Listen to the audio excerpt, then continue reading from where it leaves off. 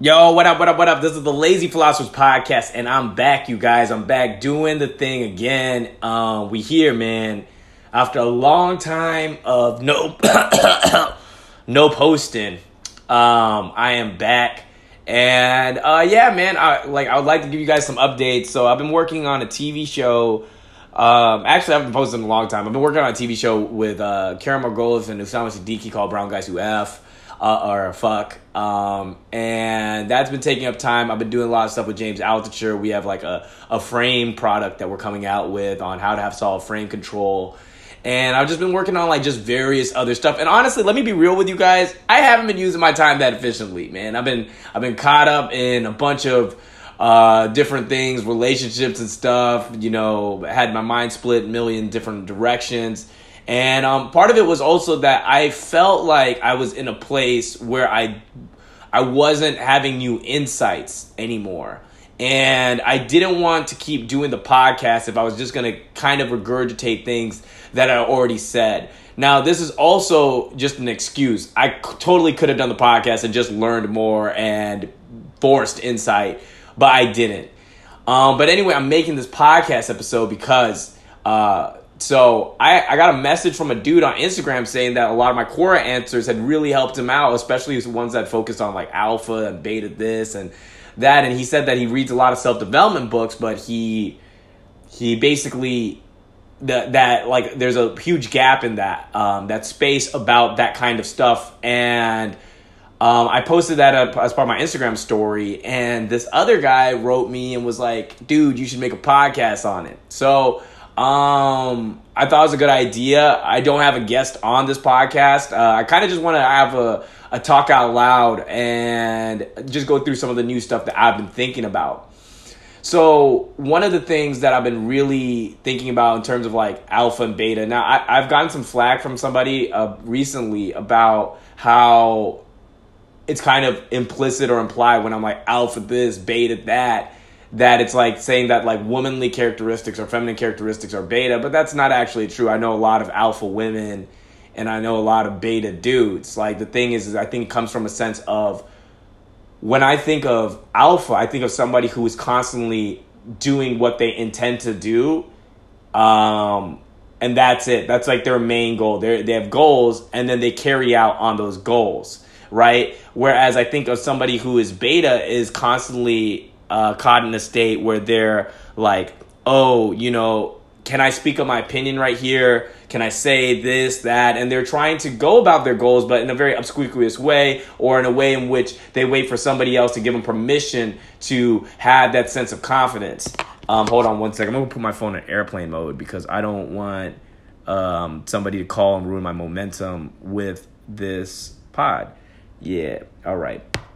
So yeah, and so I think about it in terms of when I talk about alpha, I think about somebody kind of like an Ubermensch, right? Which is Nietzsche's concept of basically a self-actualized person, a person who kind of distinguishes themselves through isolation, seeking projects, but most importantly, constructing their own morality, right? That's like a really big part. Like I think that a lot of times the global consciousness morality or the morality that we hold society to, or what I call template morality, it's really good at avoiding conflict, right? It's really good at like basically like being polite and everything like this. And honestly, it's really good for society to function as a whole. But the thing is, if you want to be a person that's in the tail of the bell curve, like in the positive end, a tail is for a bell curve. The tail is the statistical, like basically the very low probability events, right?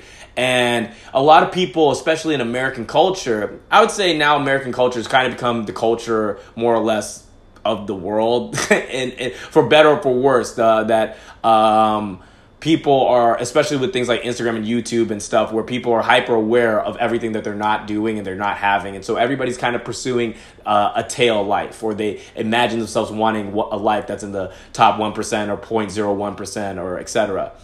And if you want to get in that part of the bell curve, you have to construct a morality that isn't actually normal. Now, this is the problem is that a lot of the characteristics that are within shame, like, or that make you successful are also going to hold you back. So I mean, they're like shame, they will trigger shame impulses within you. And what I mean by that is like, for example, I ran a show at the Laugh Factory called the Young Hustle Show. Get your tickets August 24th. Shout out Young Hustle Show. Bang, gang, gang, gang. We used to message every person we knew on our friends list, right? And we would message them trying to get more people out to the show individually, not like some carbon message like, hey, saw that you had this success. And we'd message like 150, 200, 300 people per show. We would stand outside and flyer people for hours, taking every Uber ride, every taxi ride, every opportunity to try to get people out. But the problem is that people, me and Clay would even do this. Shout out Clay Hurlbutt. We would get on the subway and we would be like, attention, we have tickets to go to the Laugh Factory show tonight. And we would go all the way through the subway giving out coupons or prorated tickets or free tickets, trying to get more people out to the show. Now, the thing is all those things are actually burdensome to people. Our messages were a nuisance. Us flying people in the streets was us not caring about basically other people's day or what they were doing. And us talking really loud in the subway went against the cultural norm of shutting up and enjoying the loud subway, which is the Chicago L. But the thing was, and initially when you get rejected doing these type of things or whatever, it triggers a shame response. You feel like you're burdening people, right? And we're taught in kind of our culture not to sell, right? We're taught not to sell ourselves, not to be boastful, not to push products on people. But here's the thing is if we obeyed society's kind of paradigm for the collective, we would have never gotten more than maybe 10 to 15 people out to a show. Right? The hard truth is that you have to engage in some shameful activities in order to be hyper productive. Right? It just and the thing is like people, the way I gave myself permission and the way I talked to some of the guys in the group about doing this is McDonald's doesn't think twice about shoving a bunch of advertisements for products that are going to kill you. Right? Like that are going to cut short your life 10, 15, 20 years. They don't think twice about buying billions of dollars of ads, doing free giveaways, all this other stuff. They don't think twice about it because why? Because they have kind of this concept of we want to just make money. And nobody, the thing is McDonald's has been doing it for so long, we don't really question that. But because we as individuals, we don't enjoy the same privileges of brand anonymity. So I have a joke that, a premise, right? Where it's just like, we've created basically corporations to be the psychopaths that we would never let a person be. Right? Have we ever heard of a person carrying out the duplicitous actions of a corporation, like an individual person, we would throw that person in jail. Right, but because there is that shield, that veil of anonymity, we basically let corporations get off the hook. We hold them to a lower standard than we hold individuals. Now, the thing is, one of the things that's about being alpha is you live less in the minds of other people. So when we were pushing the show, when we were messaging the people, we weren't experiencing ourselves through the people who weren't coming to the show or the people who didn't want to come or anything like that. We were solely focused on this is a high value thing that we know people are going to enjoy. And our goal is to get as many people there as possible. Now, in order to get as many people there as possible, we're going to have to get rejected by 10 times as many people as most other shows. But that's okay because at the end of the day, no one really remembers the rejections. It's just an opaque cloud, right? You keep your eye on the main goal. One of the things I realized was it's especially in training in the gym is that it's really hard to look attractive while you're getting better, right? Like I do the Stairmaster every day religiously, 20 minutes. I burn 400 calories on it. I go ham on the fucking Stairmaster. and I look awful. Okay, during that process, I'm completely sweaty. My t-shirt's drenched. I smell bad. All this other stuff. But the end goal is like I'm a hot dude, like, and I'm not gonna beat around the bush. But the thing is, in order to get to that, I have to go through phases where I don't look as attractive.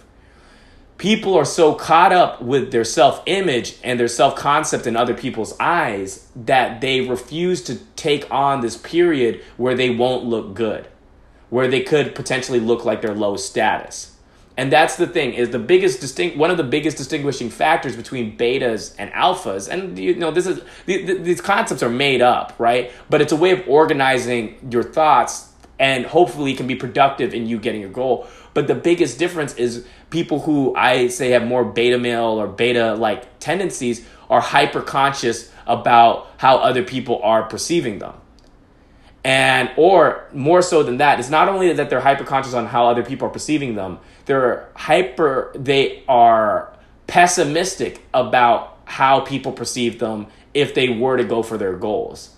Whereas people I know who have more like alpha tendencies are like, they're going to go for their goals and they're optimistic that the right people will kind of fold in and the wrong people are going to kind of just bow out. Now, so I guess the duality I kind of express now is strength versus weakness, right? And I'm not saying being polite or being conscientious is weak. And I'm not even saying having a degree of self-awareness is weak. Believe it or not, like as arrogant as I can sound or whatever, I do spend a lot of time ruminating over my actions. But I think the thing is how much is your self-consciousness limiting you from your goal? See, it's not basically a binary thing. It's not, they're alphas this and they're betas that. It's like there's kind of a spectrum.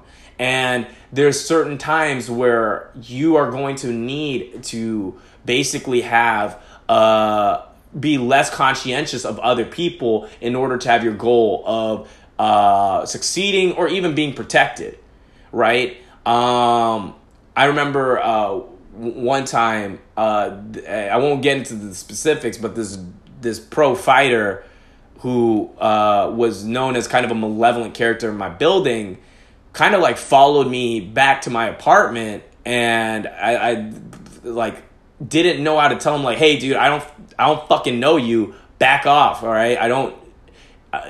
And I almost put myself in a situation that if I hadn't got him out of my apartment as fast as I did, might have turned out to be very bad for me. But that was because I was afraid of conflict. And one of the things that I've noticed is that that's kind of endemic of a lot of people, like, and once again, a lot of people, or a lot of moments where people feel beta, is they're afraid of conflict. And the thing is that conflict is actually not only, and you have to understand, this is a societal rearing technique. Society doesn't want there to be conflict, because conflict, even though a majority of conflict will never result in actual detriment to people, like actual pain and suffering and death and injury, a percentage will. And when that percentage is applied on a macroscopic scale, you have basically a lot of people getting hurt. So society doesn't want you to have conflict. Society always wants you to cow out and to basically back down from other people. But the problem is that when this becomes the collective paradigm, is that the people who are the most intolerable end up having their positions represented the most strongly, right? And we're seeing this with, that's why the Tea Party was so effective. It's because even though they made up such a small plurality of the population, a microscopic part of the population, right?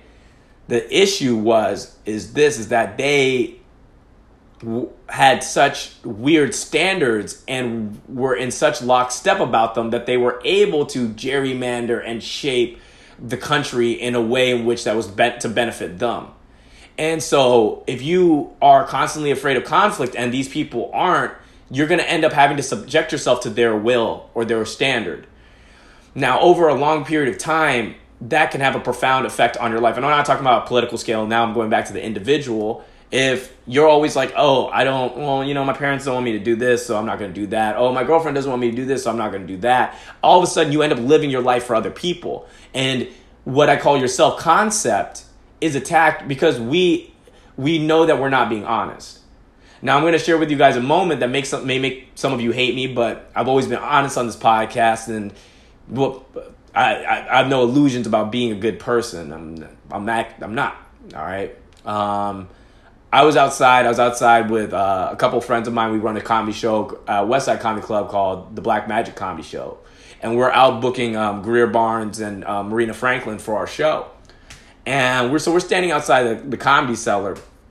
And this guy comes up to me, this guy who might be homeless or might not be homeless, but he comes up to us and he's like, hey, I work for this thing and we're trying to build this facility or whatever. Now, I used to volunteer at the Salvation Army 5 days a week. I was featured in the newspaper about it and all that stuff. And I also know a lot of the tricks.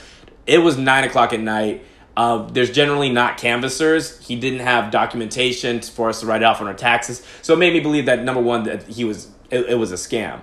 But he came with us to the speech and everything like that. But he was going pretty long into the speech. And so I cut him off midway through and I'm like, hey, man, we're good. And he says, you're good, so you're going to donate money. I said, no, I mean, we're good in the colloquial sense, meaning that, like, we're okay. And he said, oh, because I thought you were trying to say that you're a good person, so you're going to donate. I said, no, that's not at all what I'm saying. It's like, oh, so you don't care. And I looked him in his eyes, and I said, yeah, I don't care.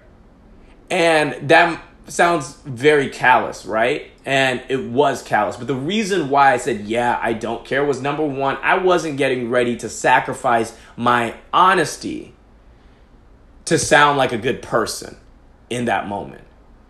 I have empathy for homeless people.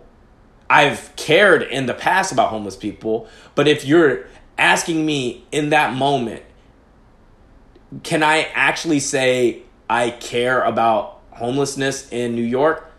No, I can't. I don't spend any time thinking about it. I do less than nothing to help the problem. The past week, my worries have been about the comedy show, working on email lists, organizing curriculum for this product, getting everything ready for the meetings that we're about to have for our TV shows, and girl problems, right? Those have been my cares for the week. Tertiary cares or cares for my family and everything like that. I really have not exhausted any thoughts about homelessness. Now, that right there, believe it or not, that moment of honesty in a place where it would have been easier to be dishonest and sound like a good person actually positively affected my self-esteem, right? Because I basically told myself my honesty is worth more than sounding like a good person in that moment. Now, my friend Josh, my friend Kirby, they gave him a couple dollars and everything. He kind of ragged on the guy, kind of tried to make me feel guilty for another like 3 or 4 minutes or so before walking off. And I also there was a part of me that wanted to explain myself. That was like, hey man, like, I used to be the head of the Salvation Army in Waco, Texas, blah, blah, blah. I did this initiative. I used to be a chess instructor at underprivileged schools. I used to do groceries on wheels, blah, blah, blah. It didn't matter. All right. Because I felt that urge, but I squashed it. I squashed that urge for the need to explain myself. Right. I had to sit with this painful feeling that I said I didn't care. And I didn't. And honestly, I've thought more about homelessness. This is the crazy part, is I've thought more about homelessness since then. And I've had that impulse to go out and serve again because I was honest in that moment.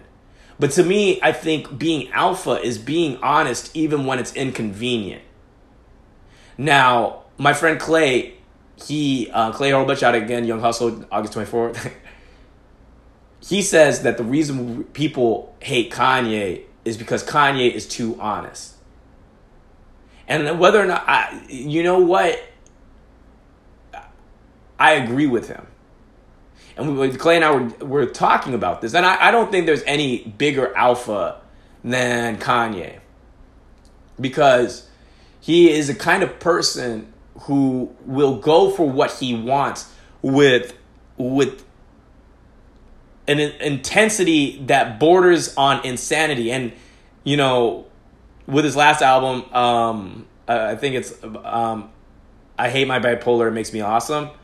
We'll come to find out there is a disorder. But I want you to think about something. I want you to think whenever you feel like there's been... So with the Taylor Swift incident or the George W. Bush doesn't care about black people incident, how many people would say that behind the scenes but never say it in a place where they could suffer consequence? Right? And this is the thing, is I think a lot of being alpha is a sense of... It's earned. It's earned through your self-concept. It's earned through being honest. And it's earned through action. Right? And it's earned through boundaries. Right? And it's earned through not filtering oneself and keeping things to themselves and letting them fester into resentment and carrying around burdens or allowing other people to put their burdens onto you. See, like, and I'm going to tell you, like, alpha, in my mind, isn't something that's it's not just a switch you turn on. I think there are relationships I have with people where I'm the I guess the alpha in it or whatever. Or there are moments where it slides back and forth. There are times even to sit down and listen and to there are times that every time has their appropriateness. It's not I'm not saying you always have to always go for what you want, but I am saying that if a majority of your life is spent in a cocoon, in a glass house of self-consciousness because you're afraid of rubbing people the wrong way, then you are going to make your climb to success very slow or maybe in fact impossible. But just because you achieve this in some moments doesn't mean it's always going to be there. You know, I've been in relationships, especially romantically, where it might start out one way and then all of a sudden you feel yourself walking persistently on eggshells because you want to avoid conflict in the relationship, right? And you might find yourself over willing to see the other person's position, but sometimes you negate your own self in that. And that, I mean, this happens in friendships, this happens in everything. I think when I think about alpha, and this is just me thinking aloud, is that there's a sense of prioritizing other people ahead of oneself. And in a relationship, especially when you love somebody, you know, it's really easy to stand up and be honest whenever there's no stakes, right? But whenever you love somebody or somebody is your boss, right? Or you feel like there might be negative consequence for being honest, right? And it really matters to you. It's in that cone of what matters. Or as Mark Manson says in The Subtle Art of Not Giving a Fuck, it's one of the things you give lots of fucks about. You start filtering yourself. And what it does is it makes you lose your sense of self in that relationship, but it also makes you lose your sense of self, period. Because we're always, I think, whenever my dad said this, and I don't know whether this quote exists anywhere else, but my dad told me this, and it never left me. He said, when you lie to somebody, you're telling yourself that they are more important than you. When you lie to somebody, you're telling yourself that they are more important than you. And so I don't think it just applies to outright lying. I think being dishonest, withholding how you actually feel, not expressing the emotions when in which they come up, all those things attack your self-concept and lower what you believe about yourself. And I think self-respect is kind of like a bank account that we can use to carry out difficult actions. That's why I think it's important to do difficult things. right? Like I go for runs. I run to the gym and I run home, and I have intense workouts, and I do all this other stuff that sometimes some of it is just, why are you doing this, right? I do fast and all these other things, and it's like, why do you do this? And it's because the more I do difficult things that on one level I don't want to do, but I know I actually do want to do because I want that result, it increases the amount of self-respect I have. And the higher levels of self-respect I have, the more it makes it easier for me to stand up for myself, right? Like companies like JP Morgan act a lot different than non-Fortune 500 companies, right? And that's because they have such a high standard. They respect themselves. And if anything falls short of meeting their standards, if anybody who works with them falls short of meeting their standards, they have no qualms in getting rid of that person. And companies and people are only as wealthy or as successful as their standards allow them to be. And so I think when I think about being alpha, it's the standard of being honest in situations sometimes where it's inconvenient. And now honesty is also another thing, right? Honesty, I think, is a skill in and of itself. I don't think honesty is the opposite of lying necessarily. I think honesty, there are people who are good at being honest and people who are bad at being honest. And being good at being honest is being honest in a way in which that you can cause the least amount of harm without completely debasing your point or filtering what you had to say so much that it loses its kernel of truth or it softens the impact. I think being honest is also not feeling the need to explain yourself when you're being honest. I don't want to go. I don't want to do this. I don't want to do that. And I think that honesty is at the crux of being alpha in my thing. Now, I also so I'm not gonna completely act like, yo, you guys know me, right? I'd be like alpha this, cuck that, simp that. You know what I'm saying? I buy into bro culture, right? And I think the bro culture kind of concept of an alpha male, whatever, a hyper dominant person, blah blah blah. I mean, I mess around with that. We talk about it with my friends group or whatever like that. But it's kind of like a colloquial, like just fun playing games thing. But this is the underpinnings of the philosophy. I think the problem is that a lot of good people don't like infringing on other people's happiness.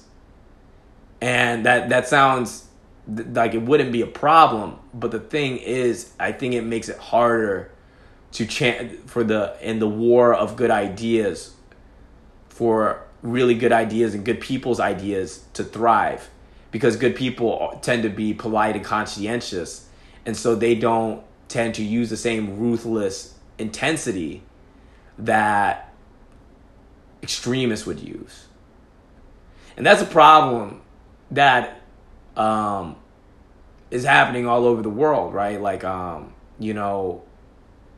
is that a lot of people are, I think I really agree with a lot of the Western standards. I like freedom of speech. I like freedom of expression. I like the concept of freedom of religion, but like there are situations that are popping up all over the world where it's like, oh, like this is being infringed upon. And some people are like, yeah, but you can't talk down on that because it's their freedom of expression. But if their freedom of expression, like if a neo-Nazi's freedom of expression means minimizing the freedom of expression of another group or another group, then it's like, then you need to get rid of that faction, right? Because they're not trying to play that game. They're trying to get rid of that game for other people. And if they win in the war of ideas, then we all lose.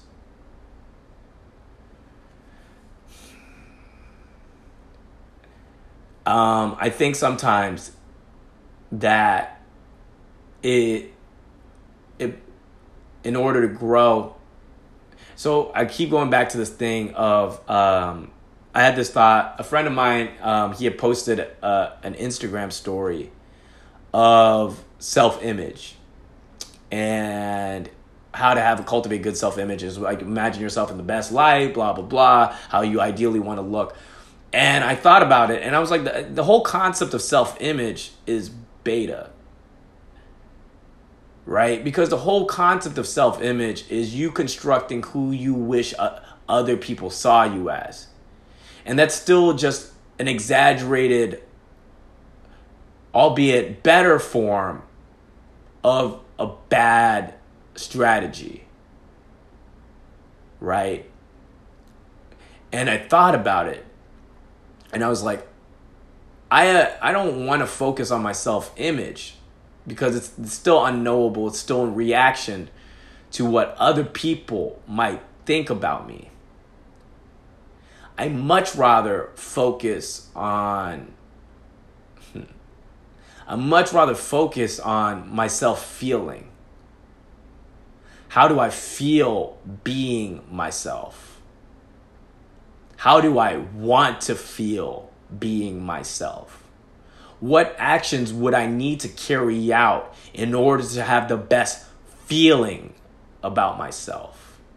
Not the best look about myself, not the best and most palatable image for others about myself, not the biggest slave to other people's perception and what the society wants me to be. How would I feel? What life would I want to do to make me feel good being me? And I know how I feel. I don't actually know what I look like. I have a general idea, but mirrors and video cameras and lighting and filters and all these things make it difficult for me to know who I am, know what I look like. But I can always tell how I feel.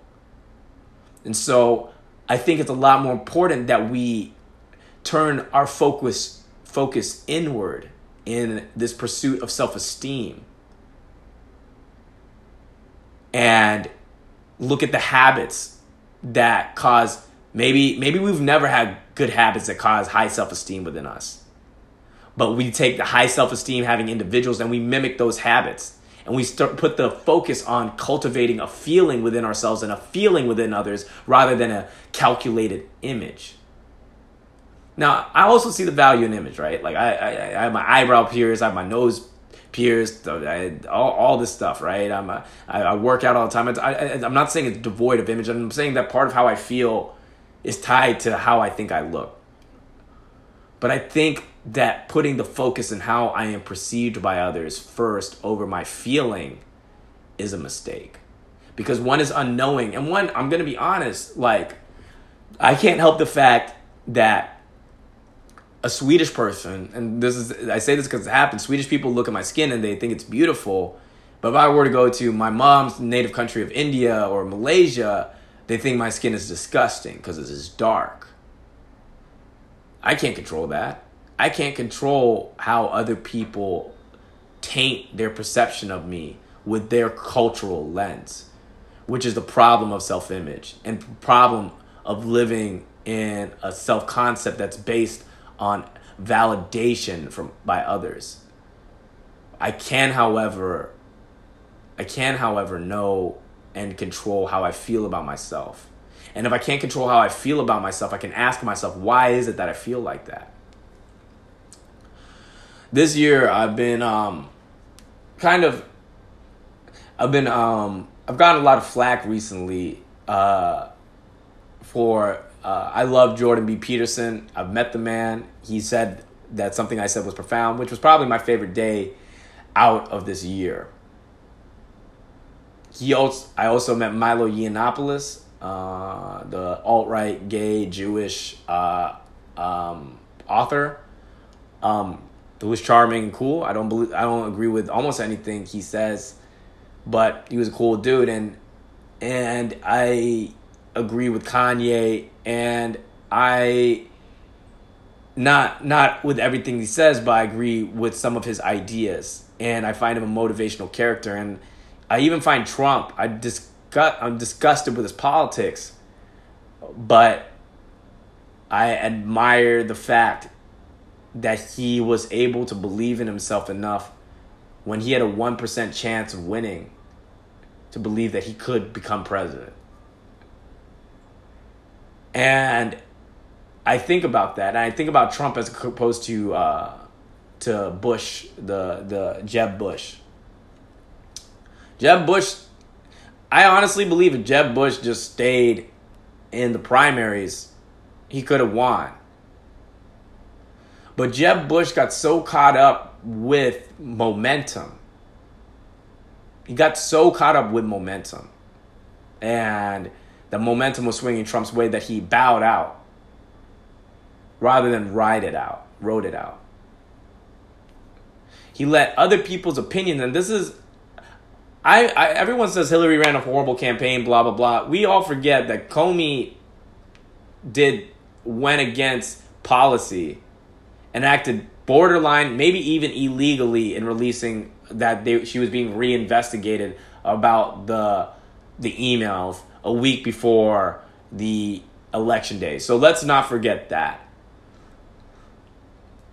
But actually, I love Hillary. I'll talk about this with Hillary. The thing about her campaign that was beta was they were afraid to make a mistake. They were afraid to play to win. They were playing not to lose to Trump. But everything they did was in reaction to Trump. And if you're looking within yourself, look why it is you're making your decisions. Are you making the decisions you're making with other people's in mind? Am I making this decision so-and-so will like me? Will this or that or whatever? Or am I making this decision because I want to make this decision? Right? Am I choosing to date this person exclusively? Am I choosing to date them exclusively because I care about them? Or is it because I don't want them to date someone else? Is it that I'm choosing to pursue this job opportunity or not ask for my promotion? Because this is one of the things that I'm going to say is that courage, right? Courageous actions allow you to actually distinguish between patience and cowardice. Courageous actions allow you to be able to distinguish between patience and cowardice. What I mean by that is that you have a healthy history of being courageous and stepping up and seeing through your own bullshit and acting in sometimes borderline reckless ways. Later on, you will be able to believe yourself whenever you are telling yourself, I should be patient right here. I should wait. I should take my time. Because if you have a history of being courageous, then you can believe your internal dialogue. But we are all naturally cowards because fear is the most powerful motivating force in our bodies, in the world. Fear, not greed, is what causes war. So we all want to live as cowards, but when we take out consistent, courageous actions, we can then distinguish between cowardice and the actual wisdom of being patient. I remember some of you guys know who listen to the podcast regularly that I was a dating coach and I used to write dating columns and things like that. And I was a late bloomer in terms of this. And that's because I was always being patient, waiting for a moment that I believed that I was entitled to, but never came. I sat back and I just wanted a girl to come and confess her love for me. And I was being patient and being their friend or whatever. And what ended up happening was I had this weird pseudo friendships with girls that I actually was in love with. And that even if they might have liked me at the beginning, could tell that I was not being completely honest. Now,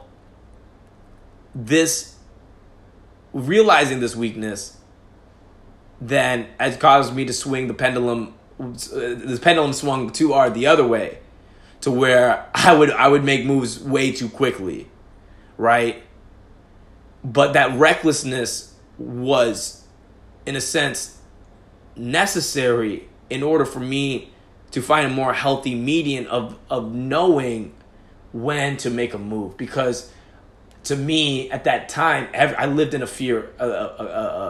house of, I was imprisoned by my fears. And I created these fears this philosophy, these paradigms, to basically not experience rejection. Because I was afraid of what other people would think. I was afraid that if someone rejected me, what that would mean about me as an individual. Right? People don't say no to good things. How could I carry on thinking I was something valuable if I had ever been rejected? And this goes back to what I think in central, if I was to say one of the tenets of being alpha is really about, is not allowing your value as a human being to ever be questioned. Right? It's I have value because I exist. I don't have value because I am this way. I have a JD, or I look hot, or whatever. I blah blah blah. I have value because I exist, and I don't question it any further than that. And as some of you know, I have a joke, or I post that I beat out 500 million sperm to be here. So God damn it, I'm not gonna go for what I want. But when you just accept that you have value, and you make that the basis in which you build your entire personal philosophy, your morality, your orientation, your point of view on the world, when you make that the cornerstone of everything, the fact that I have value because I exist, because I have made it through this long and arduous journey of existence, my DNA tied to the first life on this planet, and God damn it, all that gives me the right to go for what I want. Not to have what I want, but to go for what I want. And nobody's rejection, nobody's making fun of me, mockery, statistics, eugenics, racist, sexist, cultural action can tell me otherwise. When you build everything from that point, that's what it means to be alpha. That's how you can get rejected thousands of times in thousands of different ways and not bat an eye. Because you realize that it doesn't matter if you get rejected. And I have fun with my rejections. I would like to say that, like, me getting rejected in certain different contexts doesn't hurt or whatever. Man, I'm human. But the thing is how much you spend licking your psychic wounds. I don't spend a lot of... whenever I'm in pain, especially like romantic pains or a state of anxiety from career stuff or whatever, right? Do I have what it takes? I go for a run. And I'm not a runner. I don't run so super far. I've never ran a marathon. I run maybe 3-4 miles, right? But I'll run at full fucking speed.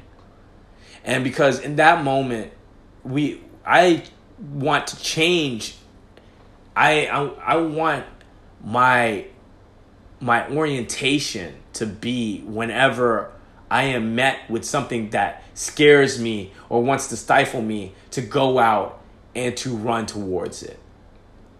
Now, when you change your physiology, your mood changes, right? And then all of a sudden you get more confident, you have better ideas. That's one of the things. I think physiology, you can't underestimate how much physiology plays into the way you feel. I used to cook all my meals on Sundays, and I would eat salmon. I would eat basically the same thing every day, hyper healthy and everything like that. And I got down to 6% body fat. My body fat was so low that I had a hard time sustaining erections, right? Yeah, but during that time, I really had really good thoughts. And so I've recently, sometimes you think like, oh yeah, like that was then. And then I went back to having a more relaxed eating thing. And of course, still kind of healthy, but more relaxed. And now I've gone back to eating the same, basically virtually the same diet, as a healthier version of that. And I feel amazing. And it's a lot easier for me to be in a good mood. And it's a lot easier for me to ask for what I want. And it's a lot easier for me to access this primal intensity. I mean, I think part of the reason why you're even hearing my voice right now after I haven't posted in about 5 months is because of that. And so I don't think alpha is just socially related. I think it really has to do with what you're doing when no one's watching. I think it has to do with it's a top-down approach, and that's why it's hard to maintain. Now, one of the things that I think is really, guys, I'm rambling, right? But one of the things that I think was difficult for me for a long time to justify why I had confidence is I'm half Indian, half black, and I don't know anybody who's really that looks like me, that has the same background as me or whatever. And I don't look like any of the male models in Times Square on the ads. I've looked. I don't really look like any heroes in movies. I don't look like any leads in TV shows. I don't look like any of those. I don't even look like the guys in Indian movies, because Indians hate dark skin, right? And so they only gonna have fair skinned dudes on there. And I was talking to someone, and she was telling me about how, she fears getting older and the aging process because women aren't represented as often as being sexy when they're older. And and I told her, I was like, I have never seen a version of me represented as sexy anywhere. I've had to mentally construct confidence that's not backed up by society. And so when you're not close to the society's ideal, there's an expression in game circles, it's easy to act like James Bond when you look like James Bond. But it's hard to act like James Bond. That's the converse is, it's hard to act like James Bond when you don't look anything like James Bond. Funny enough, Daniel Craig works out of my gym. Daniel Craig played James Bond in Casino Royale and blah, blah, blah. But it's interesting to me that was such a heavy burden at 19 and 20, 21, 22. But 23, it started getting lighter. 24, it started getting lighter. 25, it got lighter. 26, 27, 28. I'm 28 now, and it's the lightest it's ever been. And so what I'm saying is the weight of society's expectations on you aren't static. They're not static the same way that the weights in the gym that I started lifting at 10 pounds, and when 10 pounds was hard, and now I can deadlift close to 500 pounds, right? 10 pounds doesn't weigh any less. It's just I got stronger. My self-concept got stronger. I stopped looking for other people to approve me as much. It's always a spectrum, though. The problem is that everyone talks about it as a binary. At that moment, I knew, and I no longer need that. No, you're always battling against it. It's always going to seep in. There are billions of dollars spent to make you feel like you're not enough. Billions of dollars. Okay? Society can't. Our economic infrastructure isn't built for people to be happy. It can't sustain itself. If everybody was happy, it wouldn't. What do happy people do? They fuck. They go on a run. They spend time with their family. They build crafts or whatever. That's like, then they cook meals. All right, that's like it's spending $8. Depressed people go buy a bunch of clothes, retail therapy. They eat out, $9 a meal. Get loaded up on drugs from the psychiatrist. And people think like, that anxiety isn't, anxiety's weird. And I'm not talking about anxiety disorder. I don't want to get into that debate, whatever. But a lot of people's anxiety comes from the fact that they don't think they're supposed to experience anxiety. I think anxiety is a byproduct of living. And I think the problem is a lot of people either don't listen to their anxiety or they don't trust themselves enough. And I think really the problem is that they don't trust themselves enough. They don't think that they can handle the uncertainty. One of the things that I moved to New York prematurely as a comedian. And I did my hour in Edinburgh prematurely as a comic. A lot of people around me told me that I wasn't ready. Blah, blah, blah. And they were right. But what they were wrong about was how quickly I can adjust to not being ready.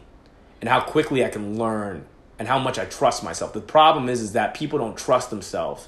And they don't trust themselves in uncertain situations. So they imprison themselves in this cocoon of certainty. But the problem with actions that are certain is they don't mean anything.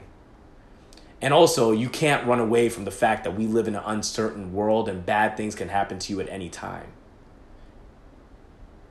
But if you equip yourself with the skills and the self-knowledge that you've made it through all these events previously in your life, and you will more than likely, with a number that's pretty close to mathematically certain, make it through most of the things that you have anxiety about.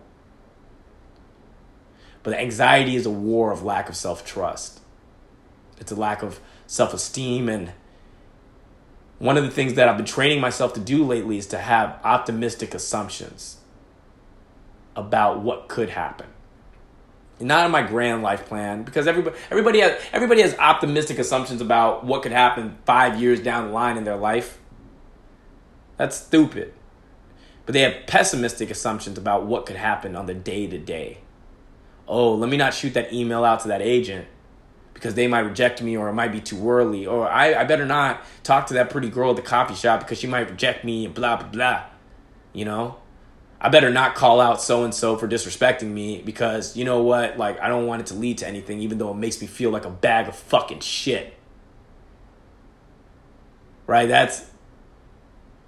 you're good with that. Like, you're okay with having negative assumptions in the day-to-day, but you have optimistic assumptions. Like, 5 years, miraculously, I'm going to be famous and fucking wealthy.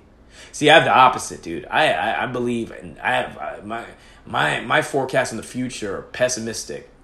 I know I'm mathematically certain I will die. I know that every fucking person I love is gonna die. And that I'm gonna have to live with the fact that I have to watch a good amount of them die. And to live with the thoughts that I didn't reach out enough or whatever like that. I know all those things. So the future to me is always bleak. But the day, my assumptions on the day, man, I always go off of positive assumptions. And it helps me navigate and keep things lighthearted. One of the things I've also noticed, this is a long podcast episode, but fuck it. I feel inspired and I'm working out a lot of my own thoughts on this. Is people think that things are too important. They think that they are too important. So paradoxically, one thing I've noticed that's pretty consistent among people who I hold to be alpha males and inspiring is they kind of don't think of things as, they don't overbuild things up in their head, right? They don't make things more important than they need to be. I'm going to get in an argument with this person because we just need to flesh this out. I have to go do this because I just have to do it, right? I have to do that because I just have to do it. They don't build it up too much in their head. They're not like, oh my God, the show, speaking as a comedian, oh my God, the show that if I do well, like blah, blah, blah, like it could change everything for me. No, dude, because now you're going to be lame. You've already built it up too much. You're afraid to make a mistake. And when you're afraid to make a mistake, and when you cannot, when you, and when you build, when you, and the thing is when you build up other things' importance, you diminish yourself. Nothing is that important. All right? You just got to do it. Right? You just got to learn how to do it, or you don't learn how to do it. You make it simple for yourself. No relationship's that important. One of the things that's difficult about relationships and in terms of frames and frame controls is this. It is very hard to have a strong frame if you can't walk away. A frame, check out my frame control video with Brendan Lem. I think it's episode 45. I don't know, just scroll down. And that's where I can explain. I'll explain in depth what a frame is. But a frame is a way in which you view the world. And it's very important that you have a strong frame in argument or conflict because it determines so much of what you can get. And it's really hard to have a strong frame if you can't walk away. That's why relationships, the person who has the most power in the relationship is usually the person who cares the least. The person who has the most power in a relationship is the person who cares the least. And I don't like that. But it does ring true. But what I would say is this is not to artificially try to make a relationship that it doesn't matter to you in order to be alpha. But always know that you can walk away. And always have walking away be a viable option. Because the second you can't walk away, you will start making decisions that will negatively impact you to somebody else's benefit to a large extent. And I'm not saying that everything should benefit you, and I'm in a relationship it's give and take. But if you feel that you cannot walk away, if the idea is massively unhospitable to you, then the relationship is too important to you for you to be alpha in life and to go out for what you want. Your relationship should assist your goals, but should never be the end goal.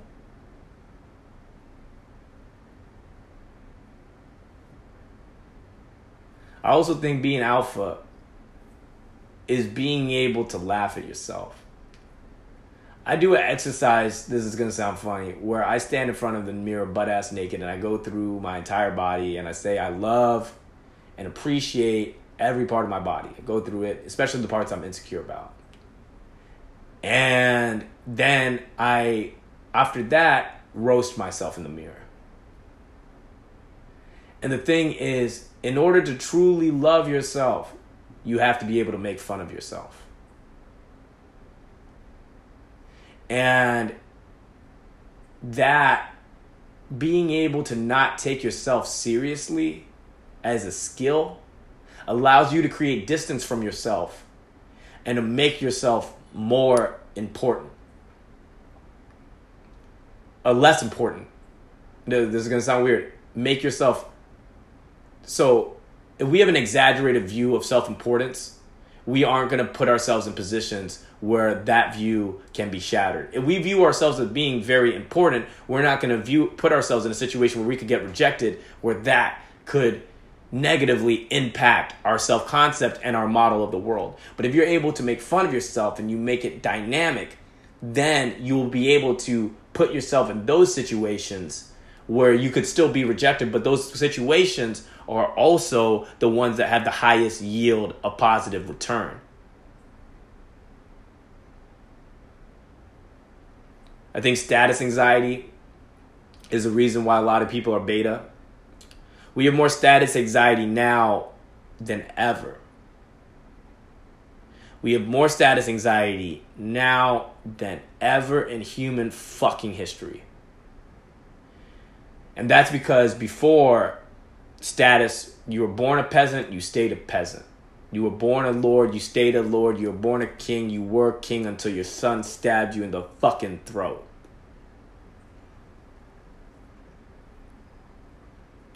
But now, our status, you can be a millionaire one day, poor the next. You go in a room, you have no idea who's what, how to compare yourself, this or that. So no one knows how much confidence they should give themselves in any which situation. I fall into the same trap. I hang out with celebrities sometimes. And it's funny. Everyone thinks you want to be hanging out with celebrities. Hanging out with celebrities is actually kind of sucks because no one is listening to what you're saying when you're hanging out with celebrities. You know? Nobody is. You basically, the cool part about hanging out with celebrities is going back to all your friends who aren't famous and telling them about what happened when you were hanging out with a celebrity, right? No one gives a shit. But the thing is about status is it's made up. The concept of status is made up. It's a game that you're playing in your mind. It's a role-playing game. Tucker Max had the privilege of hanging out with Tucker Max and getting lunch with him with James Altucher a couple weeks ago. And I don't know what he said. He recounted the story twice. Once on James' podcast, but once during lunch. And it was about the emperor's clothes. And the story behind the emperor's clothes, as some of you may know, is that this emperor, this tailor comes into the emperor, right? This Incan emperor, and he said, "Hey, I will weave you the most beautiful garments in all the world, and it's going to be so refined that if you are not refined, if you're not intelligent, if you're not of having good taste, you won't be able to see it. But if you do, you will." And so the tailor measures the emperor, magically conjures some stuff up and puts it on. And the emperor looks in the mirror and sees himself being naked. But remembering what the tailor said, yeah, it's very beautiful. Oh my God. Because he didn't want to admit that he didn't know, right?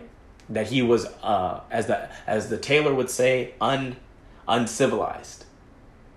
And so there's this huge procession in the town, in the kingdom, to celebrate his new clothes. And everybody around, knowing the rumor that only people of refined taste could be able to see the clothes, all say, "Oh, yeah, I see it." But in fact, all of them were just looking at the emperor being naked. And finally, when a little boy points up and says, "Why does the emperor have no clothes?" Now, the emperor, the story that most people hear about that is that everybody realizes, oh, how stupid they are. And they go back to, it's about a child, basically child's innocence and being able to see through the game. But in the real story, they murder the child. And that's the cost of being honest and seeing through the game sometimes. But the game is the emperor's clothes. Celebrity doesn't actually exist. Nobody is, in fact, more important than you.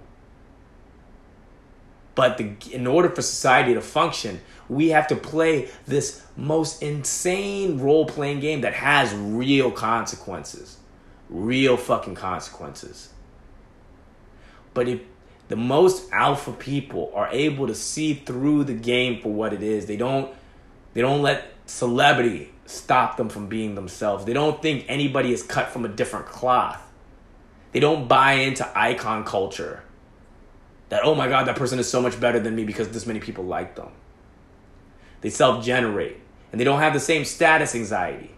They don't supplicate in the same way because they realize that all human beings are fundamentally the same and we all have value because we exist. They aren't caught up in this comparative game. And that is at the crux of what status anxiety is you walk into a party, oh, I'm better looking than him, and I'm smarter than, that I went to Yale, but they went to Harvard. How should I compare? Well, it's kind of the same thing. I'll only defer to them a little bit, and then blah, blah, blah. All this chatter in your head about how confident you should be. In those situations, just talk loud and loosen up. Loosen up. Don't filter. Don't filter. Make mistakes. Make big social mistakes. That's why alcohol gives people more confidence. It's not that they give them more confidence, it's that their IQ drops from the alcohol, right? About a standard deviation point. And we become less aware of the game. And when we become less aware of the status games, we are more free and uninhibited. So you're never more confident than in a place where you're around a bunch of people you think you're better than.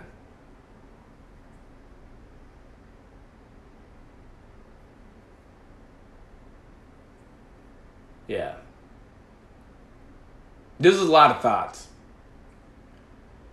Some of it, I don't know. I hope you guys find value from this. Because I had a fucking good time.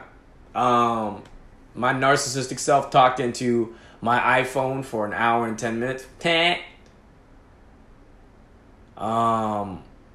felt really good. I feel emptied out. And I love and appreciate every fucking one of you who is still listening to this goddamn podcast. I'm going to be back, I guess. I say that a lot. I might or might not be. You know, I don't want to lie to you guys anymore. I will post from time to time because I think the biggest difference was I was looking at this as the way I was going to make it or whatever. I don't know what this podcast is going to be or how it's going to affect my career or whether it's going to make me famous. But I'm changing kind of the view of it. I want more people to listen, but right now I'm in a space where I'm making this for me. You'll get episodes where I talk just like this, and you'll get episodes where I talk to somebody.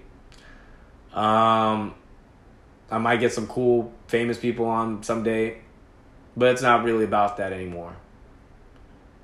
I missed you guys. Follow me on Instagram. Godspeed and good night.